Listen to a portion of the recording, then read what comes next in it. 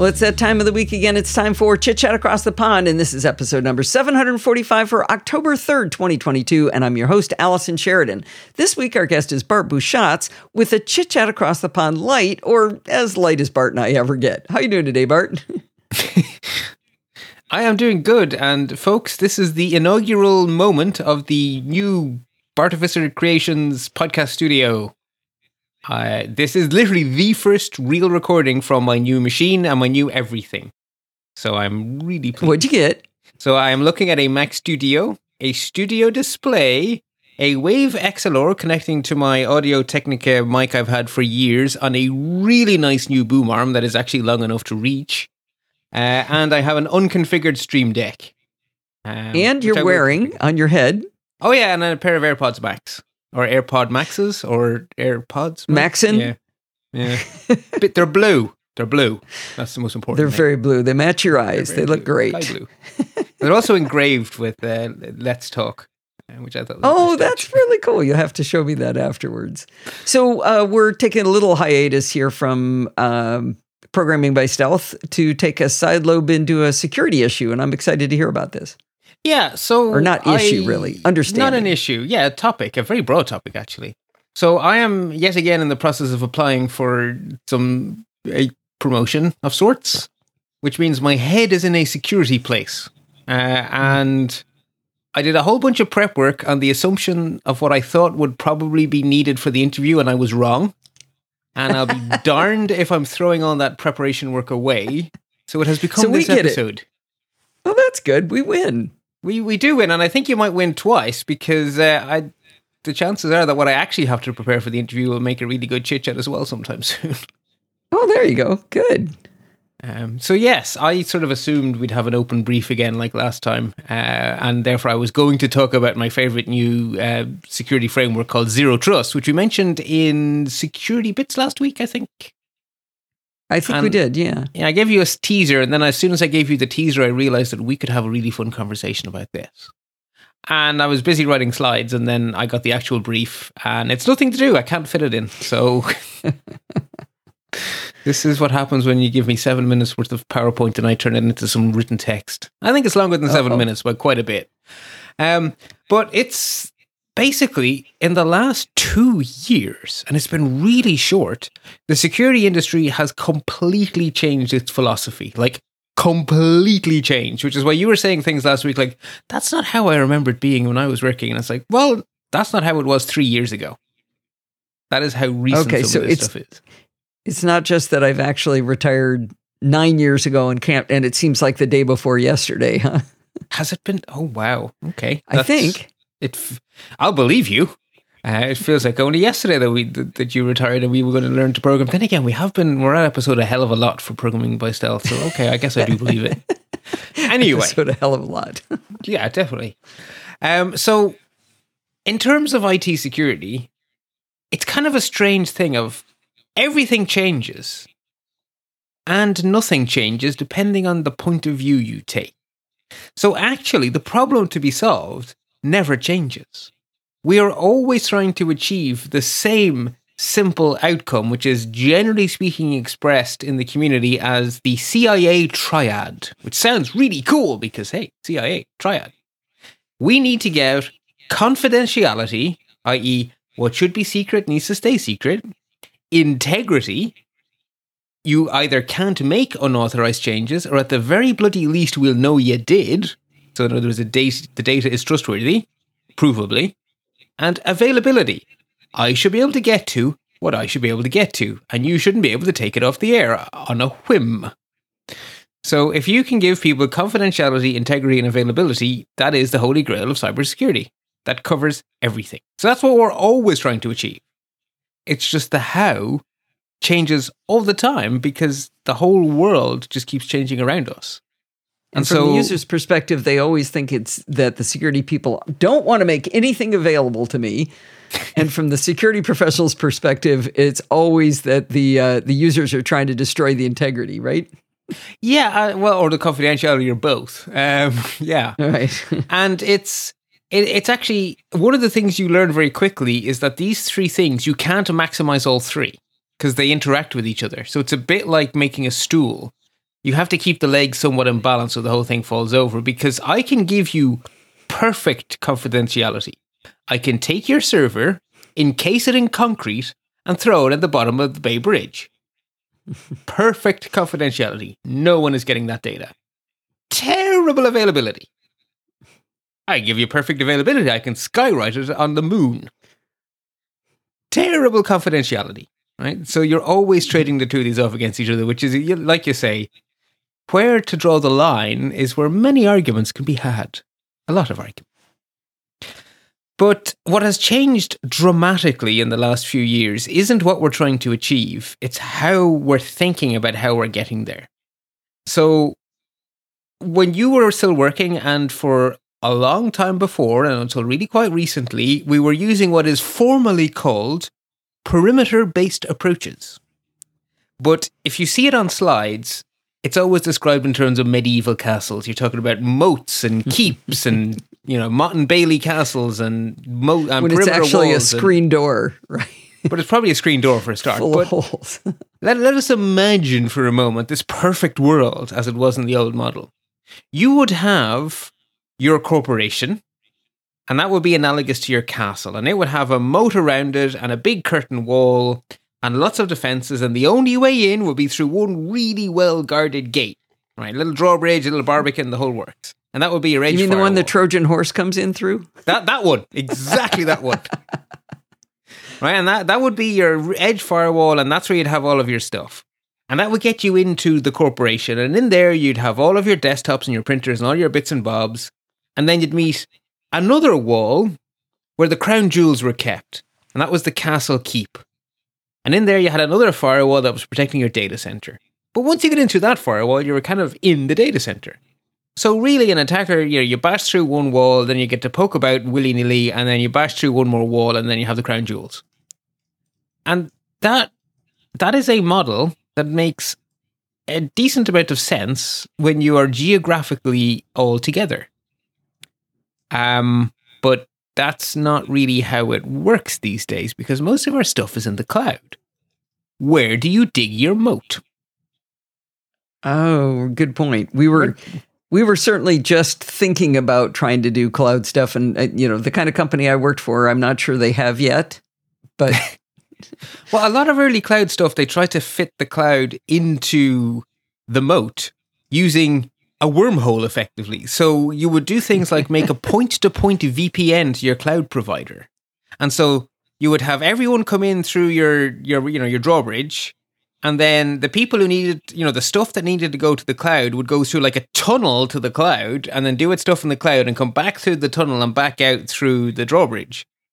But now you have more points of failure instead of less. And so, yeah, sure, you've ticked the tick box that says we're in the cloud, but you haven't actually achieved any of the advantages of the cloud, because you're one power cut away from disaster still, because everything's coming through your bloody drawbridge still. Oh, good point. Right. So it's just, you're wedging. It's a bit like the first things we did on television was radio plays on screen. And then we discovered you could do whole new things. Well, that's kind of what the cloud has done for computing, right? It's completely changed things. So we basically needed and now have a whole new model. And the name it has gotten, which is kind of by accident, is Zero Trust, which is a terrible name by all accounts, but hey, it's stuck, so we're stuck with it. Deal with it, I guess. Huh. I don't know a lot about it, but from what I've heard, I thought it was a pretty good name. Well, it causes a lot of issues because staff think it means that they're not trusted by their organization. Oh, okay. It sounds like it's about not trusting anything. Well, they aren't. Perhaps. They aren't, and they shouldn't be.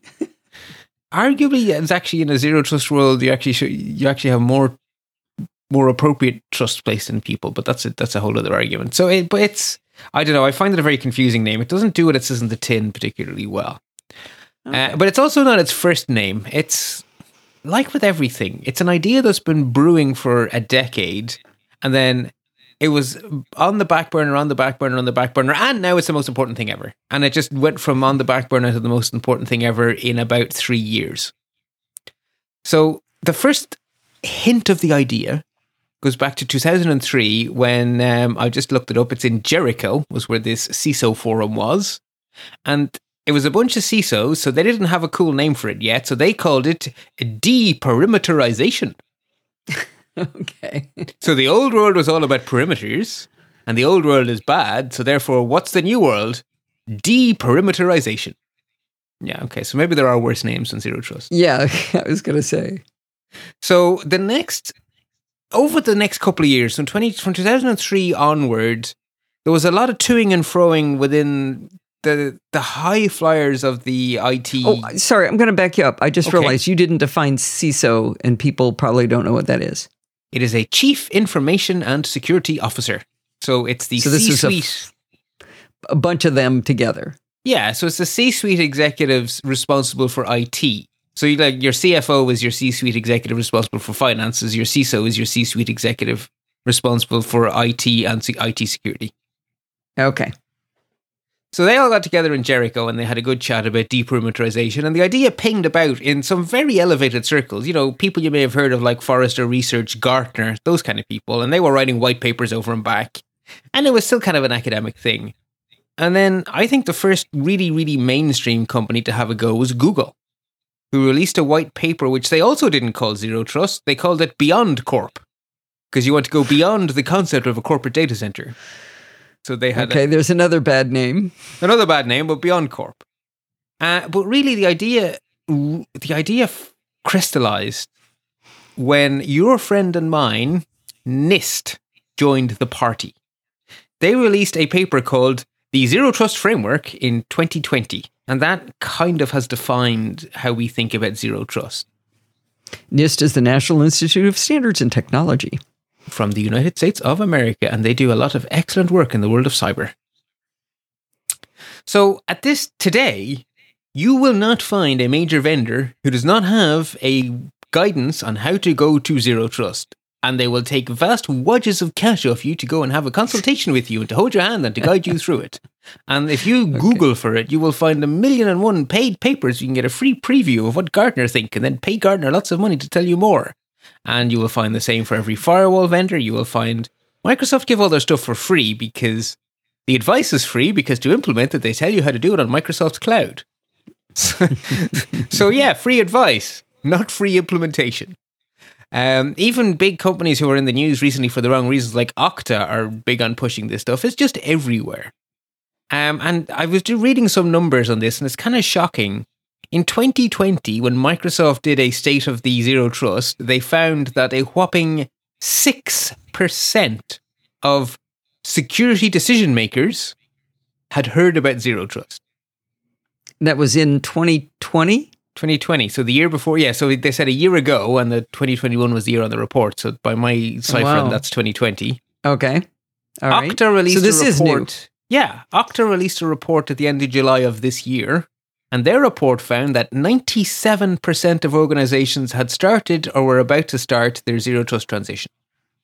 Wow. So from 6% have heard about it to 97% of it are either on their way or at the very least fixing to make a plan.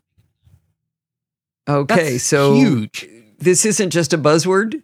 People are actually executing on this. They are, and I've linked in the show notes actually to Microsoft's advice, because very, very cleverly, Microsoft start their sales pitch with, and this is how much money it will save you. So they start with the return on investment is their first pitch, and then they go into the security and how it'll make everything better. But they start with the money, which shows you how well they know their audience. Very smart. I'm tempted to ask what that's based on, but I think we have to understand what is Zero Trust before we can get to my questions. We really do. Yes, exactly. So let's stop teasing. It actually fits on one PowerPoint slide. Now, different people have slightly different definitions, but to be honest, they all boil down to the same thing. 3 principles that you basically apply to everything, and where the different people disagree is how they categorize everything. Some people have 5 pillars of everything. Microsoft have 6 pillars of everything, but basically 3 ideas applied everywhere. So what are those 3 ideas?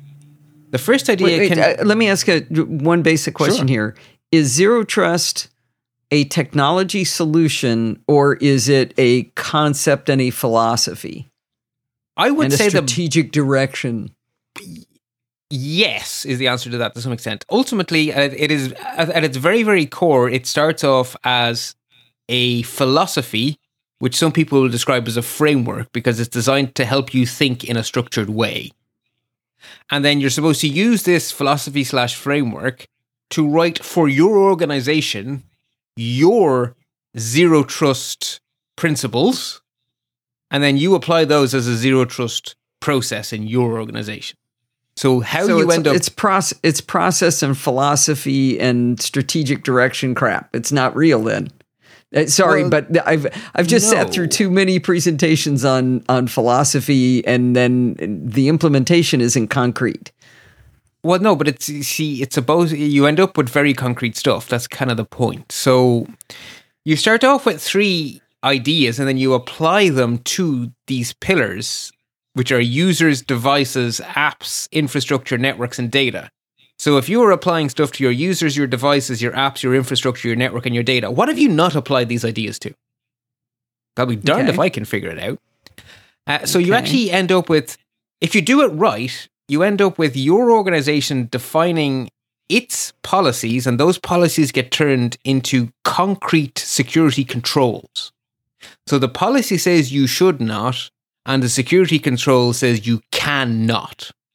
The policy says so security controls where I get interested, because that's the real stuff.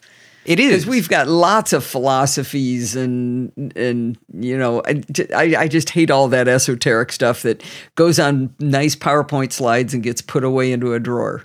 I've just spent way too much of my life lost listening to things like that. That's why I'm dubious.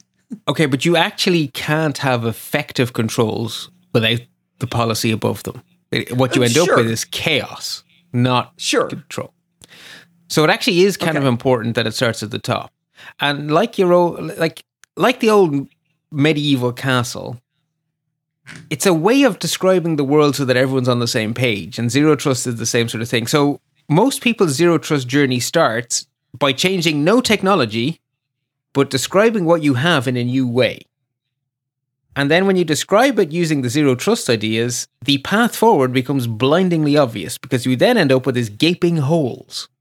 And then you fill in the holes. Zero trust tells you the order in which you should start filling in the holes, because it's one of those 80-20 rules. If you do 80% of what you should do, if you do 20% of what you should do, you get 80% of the protection. An awful lot of it comes down to those users, those pesky users. Anyway, that's what I'm worried about. So the 3 principles are actually very straightforward. So the first principle is best summed up with the sentence, never trust, always verify. So you continuously verify all identities. And an identity is a lot bigger than what you think. So an identity covers people, things, and apps. So I have an identity, you have an identity. That's easy, we're the users. My Mac has an identity, your Mac has an identity, my iPhone has an identity, my watch has an identity. Every device has an identity, and you want to be able to verify that it really is Alison's iPhone trying to do this. And then all of the things we use have an identity too. If my phone is trying to do something in my OneDrive, I actually need to be sure it's my OneDrive and not random piece of malware. Right? It is actually really important that you know that the people are who you think they are, the devices are what you think they are, and the apps are what you think they are. That makes sense? Yeah. It's not earth-shattering, right? None of this is earth-shattering. It's a way of thinking of a thing. So never trust, always verify. What would trusting mean? So trusting assume that if you verified it's Alison, that is really her device? Yes, or in the old world, if the IP address is inside the corporate network, it's okay. That would be the ultimate example of the old trust model, right? Yeah. You're on the inside, we trust you. You've done nothing to earn that trust, you're on the inside. Okay. If we've learned anything in the last 5 years, it's not that. Precisely, exactly. Okay.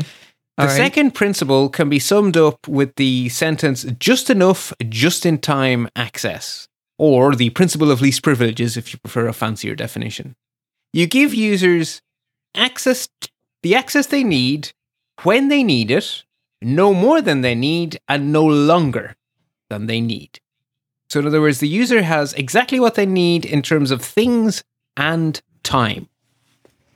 So you don't have permanence, right? If you need to be an admin on something while you work for HR, well, you should only have those rights while you work for HR. If you only need them 9 to 5 because your policy says this is not to be done from home, well, then we should just actually block you outside of 9 to 5. Because if you've gotten hacked and you're in there at 11 p.m., well, we've said in our policy that shouldn't be allowed. Well, that policy needs to become an actual security control. So, no, you're not allowed at 11 o'clock. Policy so just enough, just in time is exactly what was it, Uber wasn't doing when they had something like 5,000 people had root access? Yes. Yes. That like would be each the one inverse. of those people at one time probably needed it, and it never went away. Precisely. That is a very big problem in a lot of institutions where someone needs something once and the call goes to IT and IT do what they're told. And that's the last anyone ever thinks about it ever again. And over time, when someone's been in the same organization for 15 years, they've amassed a lot of privilege. Mm-hmm. And if a system has been up for 20 years, it's amassed a lot of privileged people. A lot of them. Okay. So that is the inverse of what you want. Just enough, just in time. And then the last principle is the one that sounds simple, but wow, does it have impact. Assume everything can be hacked. We've done security bits long enough to know that's true. But what if you were to actually implement that in your design? Assume everything can be hacked. Or some people will actually say to assume everything is hacked, which I find a little too scary. I'm going to go with assume it can be. And the other way you'll hear people describe this principle is that you should limit the blast radius. If you know that everything can be hacked, well, then you should be building everything so that if one thing gets hacked, the damage is contained. Everywhere you go, you should be containing the damage because you're assuming anything could be breached, so everything should be contained. And that results in a strategy called micro-segmentation, where you just have these tiny little cells of functionality, and if any one of them gets hacked, they don't get any further. It's the opposite of the old castle model, where once you're through the gate, you have everything. It's like you break into the gate and you find yourself in a beehive. It's like, great, I've broken into one cell. I'm now no closer to anything else. I've got to break into the next cell, and then I'm no closer to anything else. I've got to break into the next cell. So it's called micro-segmentation. So those three ideas, you then apply them to your design for how you deal with your users, how you deal with your devices, how you deal with your apps and services, how you deal with your infrastructure, so your servers, your firewalls, your load balancers, all that kind of stuff, how you build your network, and how you handle your data. So you apply those three ideas across those 6, they're called pillars of security, and then you basically secured everything. Because if everything is the least privileges, everything is being verified, and everything is being micro-segmented to keep the blast radius small, you have yourself a pretty darn good world. So the principles don't make complete sense to me when we get into some of these, like never trust, always verify, and just enough, just in time. Those both apply to users. They apply to users? They might apply. Let me keep going. I haven't got to my question yet. Never trust, always verify, and just enough, just in time would also apply to apps. So apps don't have privileges they don't need for longer than they need them. Mm-hmm. But data, how does data itself have just enough, just in time? I can see a user having just enough, just in time to the data, but not the other way around. From the data's point of view, it would be protected because you're assuming it could be hacked. So one of the most important thing when it comes to data, actually we'll focus on this quite a bit later. In this world, your data is in the cloud and your data is perpetually, it has metadata stapled to it. And that metadata will do things like mark the file as being mandatory encrypted, and you'll have security controls that prevent that file ever being decrypted. You will have stapled to it stuff like lifecycle information. This file must be retained for 7 years for auditing purposes. Or this file may not be retained beyond the 4th of February because of GDPR. And data is stapled to the file, and that is then a security control can then deal with it. The other very important one is that files can be flagged as being sensitive. And if you try to hit file download, and it will look at the file's metadata and go, nope. This file can never be downloaded. Okay. So they can go both ways. Interesting. Okay. Yeah. That helps. And in terms of your network design, a modern network using cool stuff like 802.1x can actually tell the device. So you physically plug the Ethernet cable in, and your device will have a certificate. And if the certificate isn't acceptable to the switch, you will either get no network access or you'll be put in the bold person VLAN where all you have is internet access and you can't see a single on-prem thing. Okay, so that would be, say, you've got a vendor who comes in to try to sell you something, then they need internet access. That would be the benign use. Right. But that would be a real use, right? They need to be able to get to their servers to show you their VM, to do the blah, blah, blah, their demo that they're going to do for you. So I assume it doesn't have to be a hard cable. It can be Wi-Fi. It can indeed be Wi-Fi too, yeah, because Wi-Fi that's Ethernet too. Exactly, it's just Ethernet over a different medium. Yeah, so that you're exactly right. So that's how it works. So this kind of technology does a couple of very practical things. Like when you plug a phone in, that phone will be identified because you're verifying the identities. It will be identified as a phone and it will be dropped in the voice VLAN. And you plug in a laptop from IT and it will end up in the IT VLAN. You plug in a laptop from the French department, it will end up in the French department's network. So that's already cool. Well, and that's also that in the case, I keep thinking of the vendor example, which was something we used to have to deal with, is we just wouldn't let them on at all. Right. It's much better if they can get on and automatically they can go do what they need to do. Yeah. Interesting. You effectively dropped them outside of your corporate network and you put them on what is the equivalent of coffee shop internet. So they think they're inside the castle walls, but they're actually outside. Yeah, they've been dangled out. Yeah, exactly. And so where this really comes into its own is some random bad guy comes in with there's these little things called rubber duckies. They're little thumb drives that contain Kali Linux and that they can basically hack anything in a thumb drive. Yeah. And they're tiny little things. And so they plug one of those into your network and positively nothing interesting happens because they're just on the internet. Interesting. Because they can't, because you're verifying. They fail verification. Sorry, you get treated as a naughty person and put out in the naughty step. So these things really do apply everywhere. It's kind of impressive.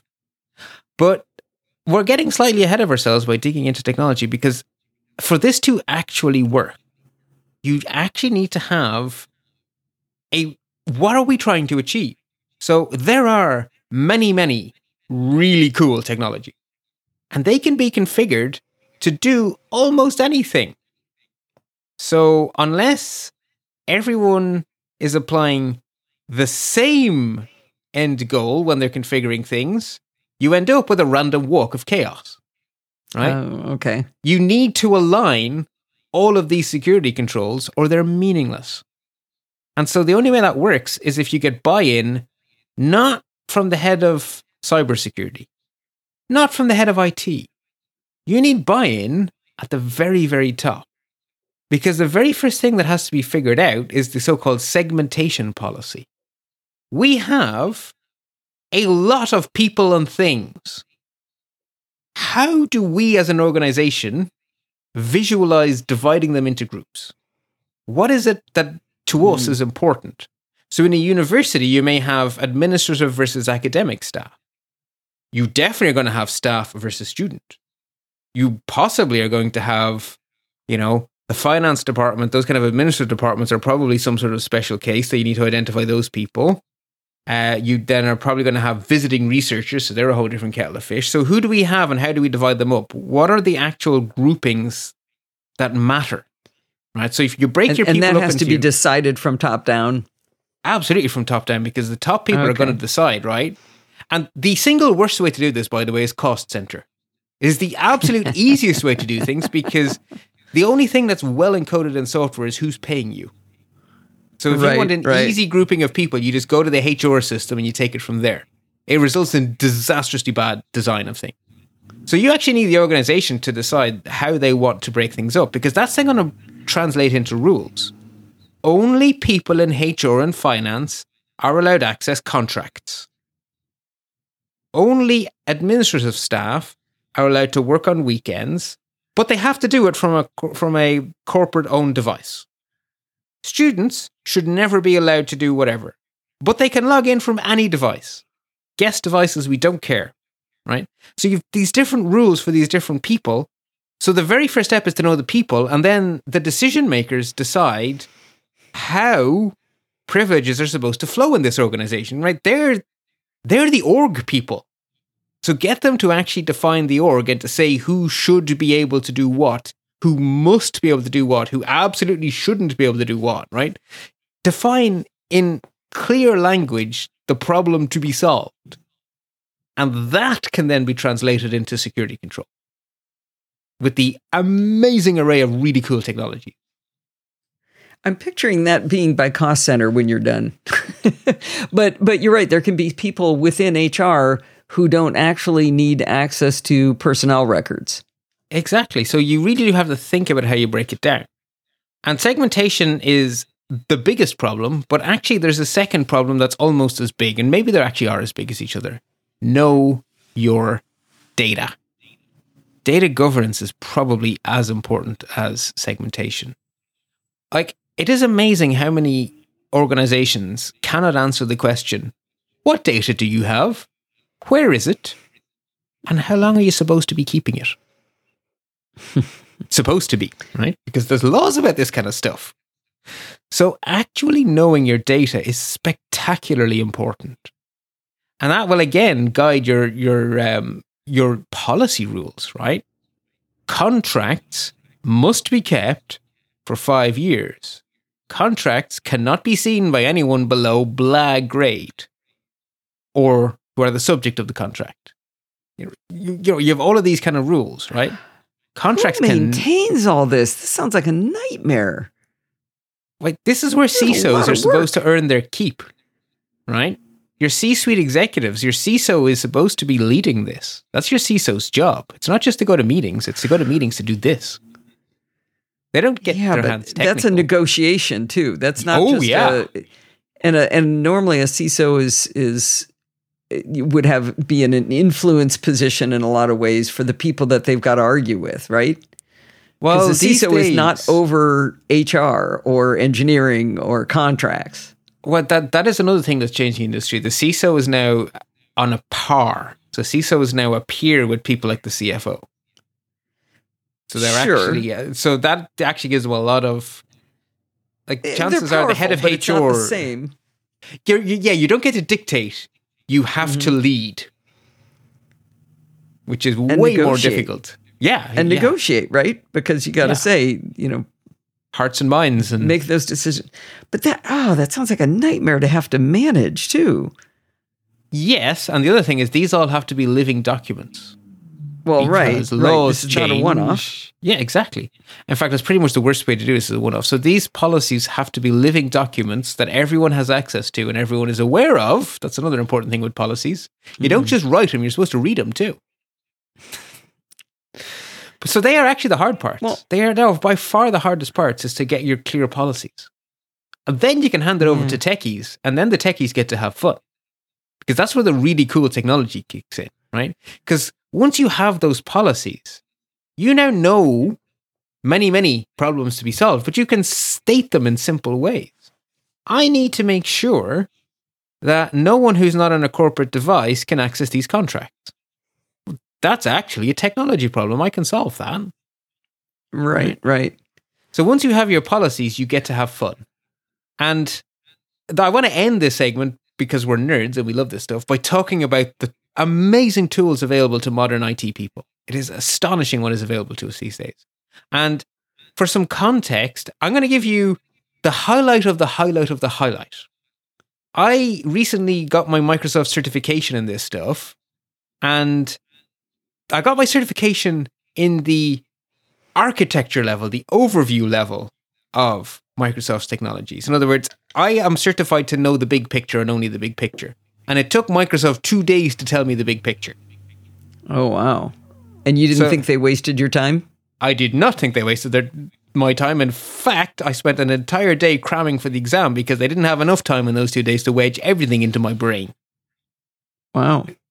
So this is the highlights of the highlights. Okay. But it's cool. So if you're going to... And this is not Microsoft specific, right? I am going to give you examples from how Microsoft implement things, because that's literally what I know. Okay. But the same ideas, Microsoft didn't invent this. Everyone is rowing in this direction. They're going to give things slightly different names. And I'm not saying the features are going to be identical, but it's going to be as similar as Windows is to Linux is to the Mac, or as iOS is to Android, right? They're all solving the same problem with, a different UI, and some people are very passionate about the very small differences. Okay. Very passionate, but at the end Let of me the guess, day, there'll be wars about it, right? Oh, I'm sure, absolutely. Nerd there war. will be. Nerd wars of the best kind, exactly. So, but yeah, you're like, the ideas are everywhere. So if you're going on this journey, the place everyone agrees you should start is with your users. Because that's actually the bit that if you nail that down, you're like 80% of the way, and then your users and your data. But the users is definitely the single most important. So we're used to thinking of being logged in as binary. I am logged in. I am not logged in. There are two states, in or out, yes or no. But in the modern zero trust world, it's absolutely not like that. Your login state is on a spectrum, and there's a heck of a lot of metadata associated with that state. And so, remember we're saying continuously verify. Well, as I'm moving around the system and meeting different doors to go through, they all are going to have different rules, and they're all going to be examining my current login credential, and they can each make up their own mind whether or not it is sufficient. So, I could start on the main web portal and log in with just my username and password. And it will say, yeah, you're logged in, but at the lowest level of confidence, you're on your own device, you're not on a corporately owned device. So sure, you can see the homepage. Yeah, you can have a look at the news, you can have a look at the president's message. Oh, you want to check your email? Sorry, no, I need more confidence. 2-factor auth, please. Okay. Oh, interesting. Okay. You've passed that test, here's your inbox. Okay, great, you're poking around for a bit. Oh, you want to go off to the SharePoint for the HR department. You want to look at the hiring people for this new job position. Yeah, I know you have 2FA, but you're on your personal laptop. Sorry, no. Come back from your work-owned laptop. Oh, okay, I see you've logged in from your work laptop. Here you go. Right? So it is a continuous, every decision is made again, right? When we say continuous verification, every time you try to do something, we check your credential, and we know... Well, they're also cascading as well, right? Because you could be to the point where you're logged in, you got 2FA, you're on your work-owned laptop, but you aren't in HR. Right, exactly. Because then you meet the next door. It's like, okay, well, great. We have successfully verified you. However, this piece of data here also has rules about it, and those rules say no. And the only way you get access to something is if everyone says yes, right? And everyone has a veto. Any no is a no. And so the signals encapsulated in that simple, am I logged in or not, are actually way, way bigger. Where are you? Okay. Are you on a guest device or are you on a corporate device? Are you in Ireland? Are you in America? Are you on a VPN? Are you in the office? Are you not in the office? Right. That's all. So IP-based, geography-based. What level of authentication did you just pass for me?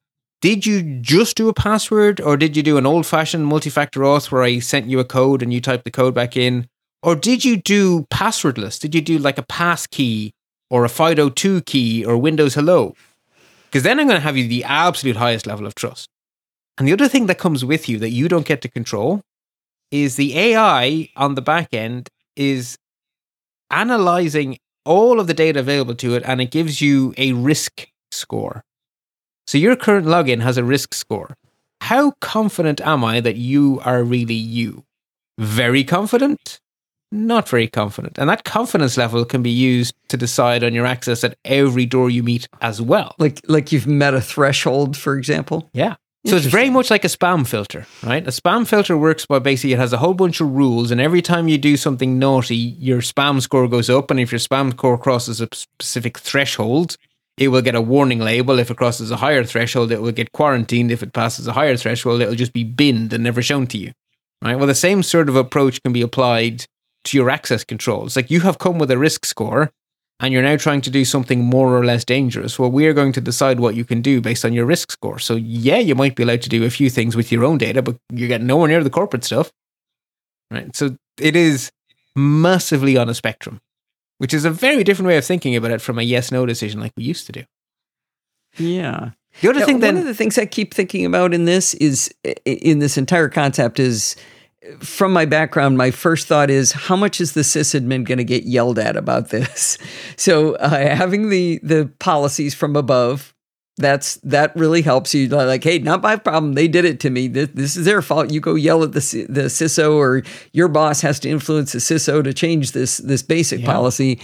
And that's important. But if misconfigured, they can end up in that same spot where they're getting hollered at. That, well, no, actually, I was on my corporate laptop. I was under 2FA. I am in HR, and I couldn't get to the data I needed on a Saturday night. And it's like, oh, shoot, I have you in the bucket where you're not allowed to do it except between 9 to 5. Sure, and then that's an easy fix then. It's like, oh, I see. So you've changed role. Well, actually, HR haven't updated your record. Once they do, well, no, or I, as the sysadmin, misconfigured it. Right, but I'm sort of using you as an excuse to segue into the next point. Oh, okay. Right. So everything I've been describing so far has a buzzword name. It's called conditional access. In other words, it's not a yes, no. It's a whole bunch of conditions you have to meet to get your access. It's called conditional access. But you shouldn't do conditional access to you, the individual. Conditional access should be done at the group level. So people get put into groups based on their role within the organization. And ideally speaking, that group membership should be automated based off your current status in the HR system. Ideally.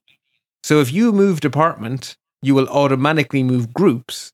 If all of the permissions are group based, then your permissions won't have changed, and yet your permissions will have changed, if you get what I mean.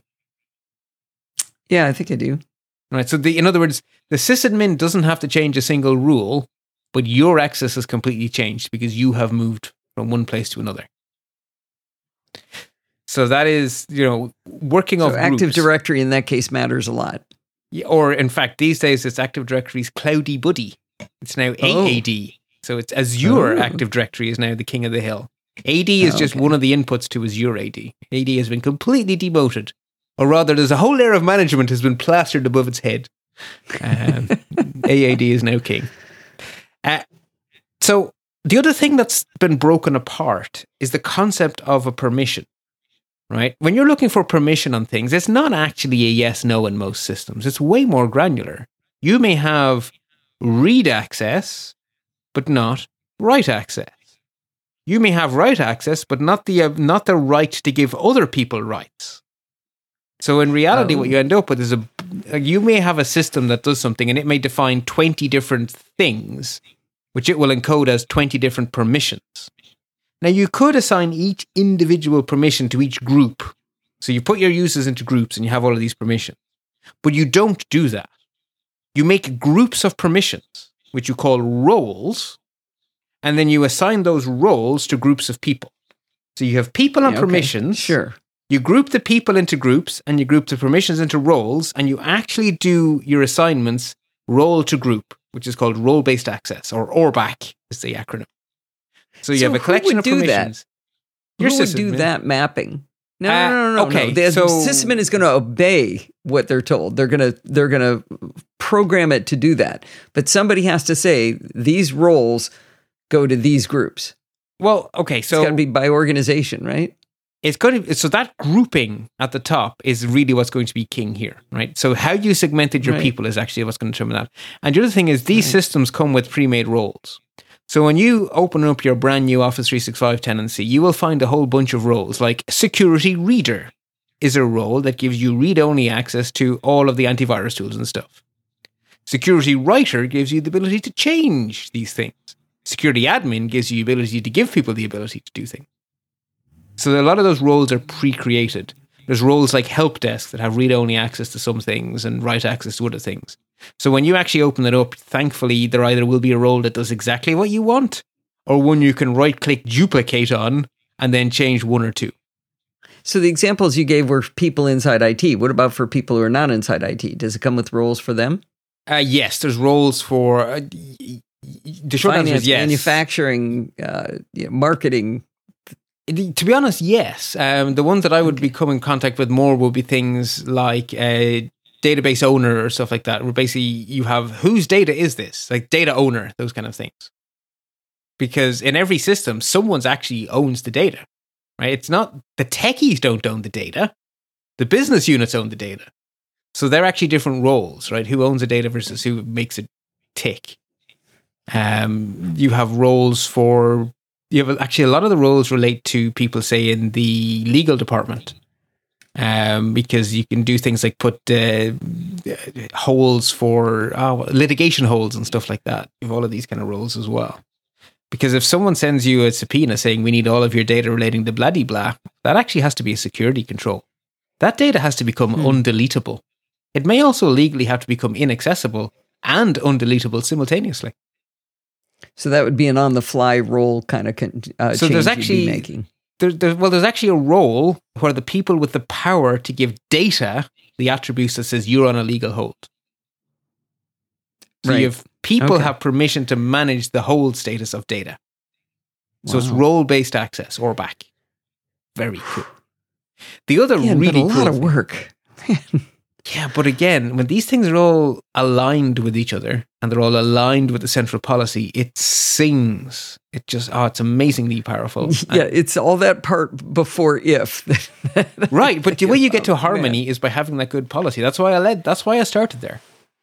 The other amazingly cool thing that's changed is how we deal with privileged users, right? Root is the ultimate privileged user. And in the old world, your sysadmins have root everywhere. That is how it works. You're a sysadmin, thou art God everywhere. That is not a zero trust approach to privilege. So the acronym is, I have it wrong in the show notes, it's Privilege Identity Management, PIM. Fixing the show notes now. So with PIM, again, it's role-based, so you give the users the privileges they actually need instead of just, you have all privileges everywhere. And you don't give them permanently. You give people the right to access the privileges they need. And you can do that in two ways. So for your sysadmins, they will have the ability to self-service escalate their rights temporarily. Oh, interesting. Okay, because you do need them to do that job, be able to do it when they do it, but they don't need the privilege to just be sitting there loitering, waiting for them to need it. Yeah, so their session cookie shouldn't have all of this power any which time. So they actually should have to go through an exercise to attain the power temporarily, so time limited. But also, people who are not full sysadmins should be able to temporarily request privileges. So actually, you can have an approval loop. So some people can self-service, but other people have approval loops. And you could have time-based roles where you could say stuff like, well, service desk people can have those rights Monday to Friday, 9 a.m. to 5 p.m. They can't have a metaverse. But your sysadmin, who could be on call anytime, they can have the access anytime. And you might ask yourself, okay, I see the concept of an approval loop. Why would you have someone be able to give themselves the power entirely self-service? What does that achieve? Well, it achieves two things. The first obvious thing it achieves is an audit chain. You know who it was had powers at any particular time. Who was elevated at 5 p.m. on a Friday? Right? That's already important. Interesting now.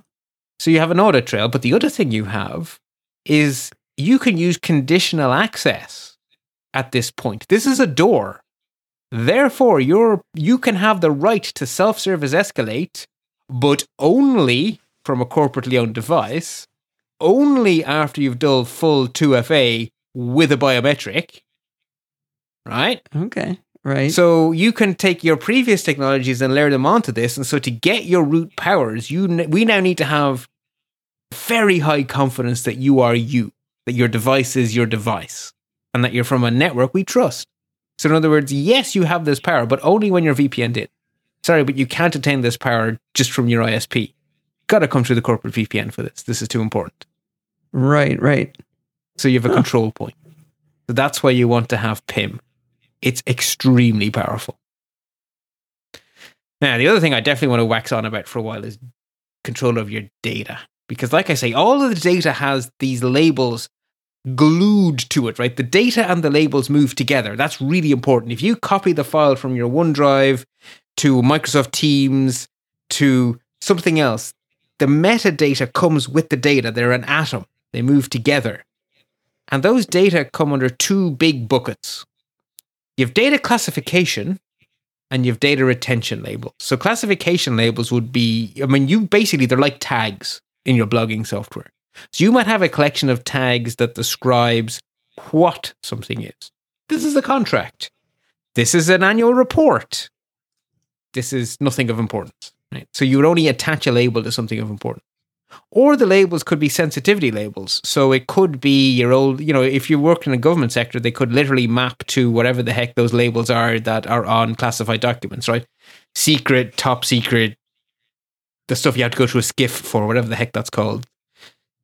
Segmented classified or something. They have all of these names for things, right? So you can just stick those names onto your labels and then you can literally implement in controls the policy that is only senators can see this thing or whatever. Right, so your labels fall into actually, those two groups. SCIFs are behind our segmented networks, so they wouldn't necessarily be part of this. But you could have segmentation within, or you could have these rules and roles within a SCIF that would control that somebody has access to this kind of data and somebody else has access to a different kind of data. In fact, you could lock it down to the point that only terminals in SCIFs can open this folder. Unless you're in a computer, because you have control of identity, so you know that the computer this person is from is in a SCIF. You could say, well, actually, unless you're on a SCIF computer, none of this is accessible to you. I'm saying they're segmented networks. They're air-gapped. But they're still going to a brain. They're still going to a brain somewhere, and that brain can apply. That brain would apply our principles of prove to me that you're in that SCIF. I know you're air-gapped. I don't care. I want your certificate. I want you to prove to me. Never trust, always verify. Yeah, when it's air-gapped, I don't know. No. Sorry, with the zero trust, no. In the modern world, you do both. The air gap is a thing, but remember, everything can be hacked. So you verify again. You actually would do it. You actually would layer on top of it. Belt down suspenders. Keep your trousers up. Honestly, that is the way I'm a girl. We don't wear belts. I've seen belts. Very elaborate belts. Not to hold the pants up, though. Okay. Decorative in nature. Really? Oh, that's disappointing. And irrelevant. So your data can be labeled, and then those labels are how you apply your rules. Now, you can manually label things. And there are certain instances where that is actually the right thing to do, right? You're writing a contract, you would label it as a contract. But one of the things you will be doing on these services is having the computer do the donkey work, like scanning documents for things like credit card numbers and labeling the document as containing credit card numbers, scanning for social security numbers and labeling the document as containing social security numbers. And then you can apply rules like any document with a credit card cannot be downloaded, or any document with a credit card cannot be shared with guests, or any document with a social security number cannot go onto Teams. It must stay in SharePoint. All those kind of rules, right? Because the document now has a label. So the document literally can't go into Teams if it has that data, that label on it? Correct. Because all of these things How does it get the label? Well, okay, so you can label it manually, or AI is the answer. Basically, all of these things are run through data classifiers where they will... So a credit card is easy. That's a regular expression. But you can also do things like scan the document for, say, inappropriate language and flag the document as potentially troublesome, right? This document seems to contain swearing. That's interesting. Or this document seems to refer to a project that we have marked as highly secret. It's using this word, this word, and this word, and we have codename Donkey's Umbrella for this really super secret, whatever it is, widget of some kind. So anything that mentions Donkey's Umbrella, we should be marking as being top secret. And this seems to be part of Donkey's Umbrella. You can specify patterns, or you can actually do your own AI. So you can basically give it a bunch of data and tell it, learn this data set. These are yes, these are no. Go learn. You can actually feed a neural engine that way. And then you basically have trained your own data classifier.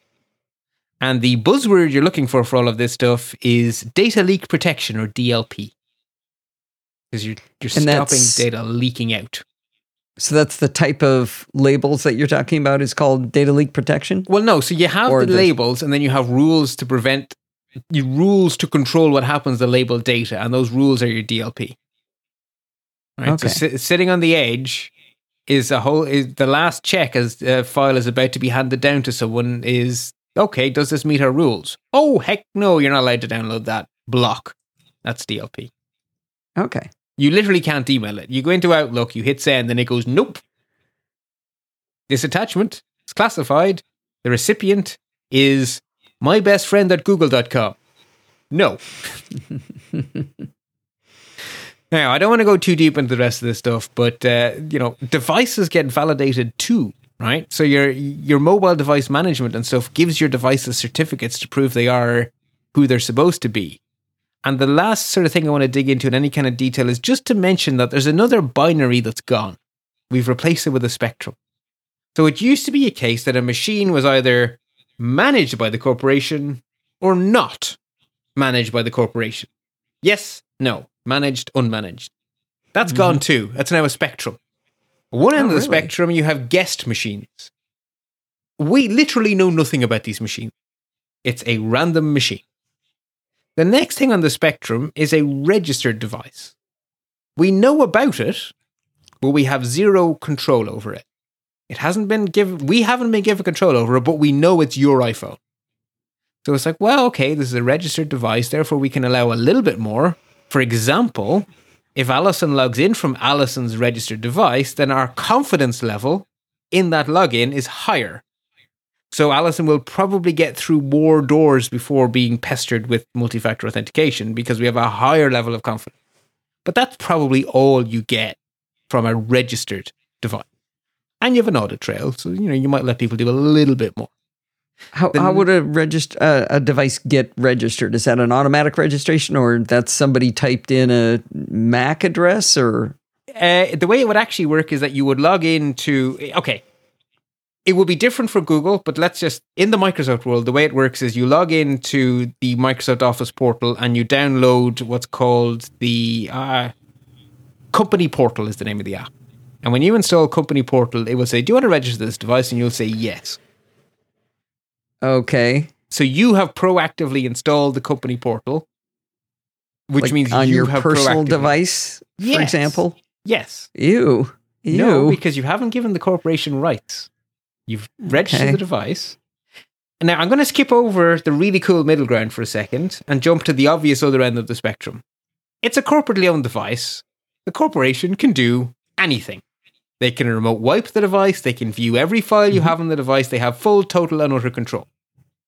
But between those two things we've talked about, there's a really cool new middle ground that didn't used to exist. A partially managed device. So you install Company Portal, and you use Company Portal to install apps bought by the company. And you use Company Portal to map your company resources like SharePoint and stuff. And the company control those apps and only those apps. They can remote wipe the app.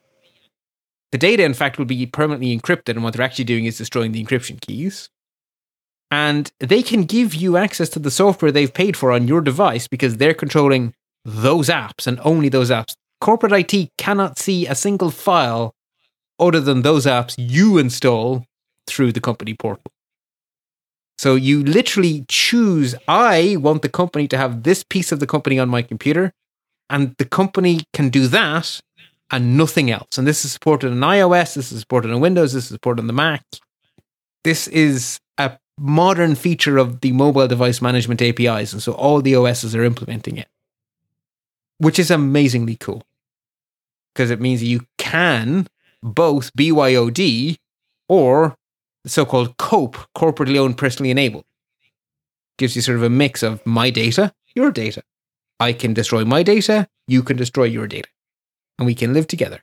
It's a very interesting middle ground, and it definitely didn't used to exist because the answer used to be, my device, heck no, corporation get no power, because if you enrolled your device in old-fashioned MDM, the corporation could do anything. They could read all of your personal email. They could do anything. That's not true anymore. If you have one of these halfway house devices, the company can do exactly what you let them and zero more. Very powerful. Huh. And again, my memory of this is just the part where people were starting to allow company email on their devices. Yeah, which is a scary thing. So nowadays, that would all be, the data will be encrypted while it's on the personal device, and corporate IT would have the power to blow it away in an instant. Right. Oh, and they would tell us, yeah, we own that basically. Yeah, which is perfect. It's kind of what you want. It's all segmented off and safe. And then the last thing I do want to quickly touch on is, what is the effect of assuming you're always hacked?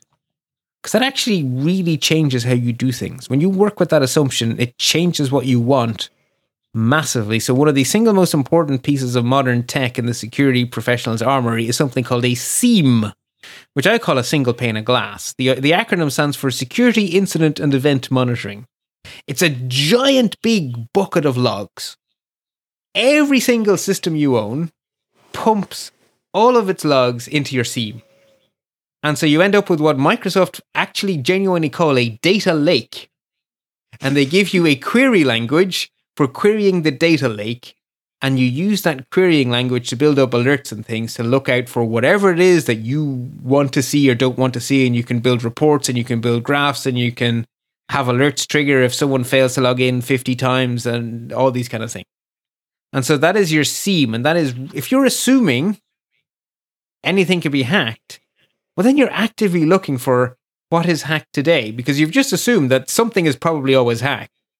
But then the obvious question is, okay, great, you've assumed that. What? Where? How do I stop it? So of course you want your SIEM. And once you have your SIEM and you can do all of your reporting and you can do all of your proactive hunting, the next thing you're kind of going to want is to automate away the drudgery. If you suddenly have reports telling you every time something weird happens, you're going to get told about a lot of stuff that you probably, benign neglect was probably okay. But now you know you can't do that anymore. So very soon after SIEMs were released, they started to develop more advanced features that they wanted to charge you more for. So they had to make a new acronym. They couldn't just say it was a better SIEM. They had to give it a new acronym. So then they started calling it SIEM/SOAR, which they managed to make stand for Security Orchestration, Automation and Response. In other words, SOAR.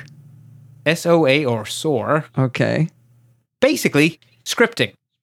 If alert says this account is compromised, then disable their password and send an email to the help desk saying, contact Bob, he's hacked. Oh, okay. Right? So basically, we now have alerts. A heck of a lot of them can be automated in our response to them. So that's where your SOAR does. It automates your response. And so does that help you with all the excessive amount of logs that you're getting that are sounding alarming, but maybe you don't need to do anything? A human doesn't need to interfere? Yeah. Or at the very least, you can do an awful lot of the cleanup work. A human will probably be involved. So a classic example is you would have a rule that would detect suspicious email sending activity, because one of the most common things to do with a hacked account is to send out 20 gabillion spam emails or phishing emails. So if you detect unusual sending activity, you would block access to the account and send a message to the help desk saying, someone reach out to Bob, their password's just been reset, we're going to have to get a new password off them, we're going to have to run AV on their machine, we're going to have to give Bob a hand. Well, you've already done a whole bunch of the work and everything is now ready for the service desk to just do the final bit. Get Bob to call in with his corporate ID, verify that Bob is Bob, and get Bob to set himself up with a new password. And then Bob can go on his way and maybe give Bob a little bit of a discussion on password sharing. Right. That's the last checkbox. Yeah, and it's kind of an important checkbox, to be honest. And then just because we haven't got enough features and acronyms, because the next thing people thought was we could charge even more if we threw some AI at the problem. What if we didn't make people write their own rules? What if we automated the writing of the rules? Because something, an awful lot of weird stuff is actually in common across all of our millions and millions and millions of customers.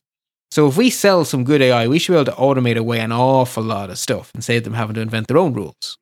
And so we need another new acronym so we can charge more money. So we're going to call it XDR because that sounds cool. Apparently that stands for Extended Detection and Response. So if you want a buzzword compliant security tool, you want a SIEM and SOAR with XDR. Which in Microsoft they have a lot of acronyms. Yep, which in Microsoft land translates into Sentinel is the product they want to sell you. Okay. But one of the coolest thing an XDR will do is it will find what's called anomalous normal. This is a really cool thing. So the approach bad guys take these days, or threat actors to give them their fancy name, is they call it living off the land. Use the tools regular folks use, but use them to do naughty things. So if you're only looking in the log for they have used a known hacking app, you're going to see nothing because they're going to use built-in tools and features in the operating system to do things. So each individual event is normal, but the pattern of use is not. So when you zoom out, you see weird behavior. It's basically normal Lego blocks used to build a skull and crossbones. And so it's called the anomalous normal because every piece is arguably normal. But when you look at the big picture, those pieces have been assembled into something very not normal indeed. Sending an email is normal. Logging in from the VPN is probably normal. But logging in from a device you haven't logged in before and then sending 1,000 emails within 5 minutes, that is anomalous normal. Each individual piece is normal. The collective is absolutely not normal. And those rules of what isn't normal exist in this tool? Yeah, so an XDR will use AI to find the anomalous normal. Huh. And that will be trained basically on all the other customers. Because the bad guys are attacking everyone. So a bit like Google can do better spam filtering because they have everyone's inbox. A cloud provider can give you a better SIEM, SOAR, XDR because they're doing SIEM, SOAR, XDR for everyone. They don't give you anyone else's personal data. Looking at, how is that anonymized? But think about it. A spam email that comes to me, it's no invasion of privacy for you to block it from my inbox as well as yours. An attack pattern that I see on your tenancy doesn't tell me anything if it's also blocked in my tenancy. Right? So if the pattern is login from unknown device to a remote desktop session, followed by a remote desktop to 3 other devices, followed by some sort of weird data transfer. Okay. If that's the pattern, I can take that pattern and take away no anonymity and check for that pattern on every other account. And anywhere I see that pattern, I flag it because that is not right. So everyone gets to learn. Everyone benefits from what the AI has learned from everywhere else. So it's like a common, right? You all get to benefit from scale. But they are very fun tools to play with. I am happy to say I get to play in Sentinel. It's amazingly cool. I'm afraid you're attracted by the sexiness of the tools and not being influenced at all by how much work it is to figure out what the rules are that you're going to get to apply. But I mean, maybe that's the joy of being in your job, not the other jobs. Well, the nice thing is if there's clear policies, the tools make it very easy. Which is why I started with the policy. That's what I'm saying. The hard part's the policies and the rules. That's the hard part. It is, which is why there's a lot of... you need buy-in you need buy-in at the top. Now, the fact that these things are expensive is very helpful. Because the only way you're ever going to get these tools is if you get buy-in from the top. Okay. So you won't have these tools without someone at the top having decided this is important. And they're not going to decide it's important until they've made a business case. They're not going to make a business case until they've figured out But don't worry, Microsoft starts with all the money you're going to save. Yeah, because it has to make its way to the C-suite without getting laughed out. Right. How do you get yourself the meeting with the CEO? I'm here to save you money and to stop you being on the front page of the Irish Times because you just been hacked to 1 million pieces. I'm afraid I'm still such a skeptic, though, because when they calculate how much money they're going to save you, they're not going to account for all of the 8 billion people who have to write all these rules and decide and have meetings and get together to figure out how it all works together. That's not being never taken into account. It would be about Microsoft, to be honest, right? When they're doing their calculations. The other thing is a lot of this stuff is now outsourced as well. So you would actually get SOC as a service, Security Operations Center as a service, which means that all of the threat hunting and all of the rule creation would all be done on your behalf by a paid set of professionals. So like you might have an ad agency, you would have a security agency. Yeah, you're missing, and maybe I definitely don't need to belabor it, but I will anyway. I just have been the victim of the salespeople saying this is going to save all this time, but then it's the meeting that the people that have to sit there deciding that somebody in HR between 8 and 5 p.m. from this kind of device, they get these privileges. Just making those decisions is meetings, and those people didn't get extra overhead money to sit in those meetings. They had to stop doing something else. So there is cost that is never captured by people from companies like Microsoft. Never. But there isn't any other choice. You have to do this. Correct. And the other thing is you never arrive at the perfect answer here. This is a way of continuously improving, but you will never finish. Yeah. It's a bit like, it's like the State of the Union address, right? Our union is more perfect, but it's never done, right? You have never finished. And that is what this process is. So how do I evaluate where I am? How do I evaluate what I need to do next? How do I make things better? Well, that is what Zero Trust is there to help you figure out the answers to.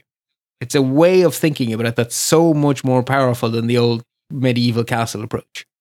So you're never going to be perfect, but you're going to keep getting better. And this is a really good way to figure out what is better and how do I go in that direction.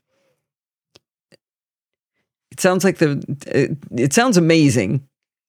And like I said, it sounds like you don't really have a choice. You have to do something like this because your other choice is lose all your data. Right? Right, because whether you assume you're going to be breached or not, you are. Exactly. It's sort of like the physics doesn't care whether you believe in it or not, right? Yeah, what is it? Neil deGrasse Tyson says the universe is under no obligation to make sense. I guess so. Yeah, so it doesn't matter that you don't think it should be like this. Well, hello, welcome to planet Earth. It's like this, so do your best you can.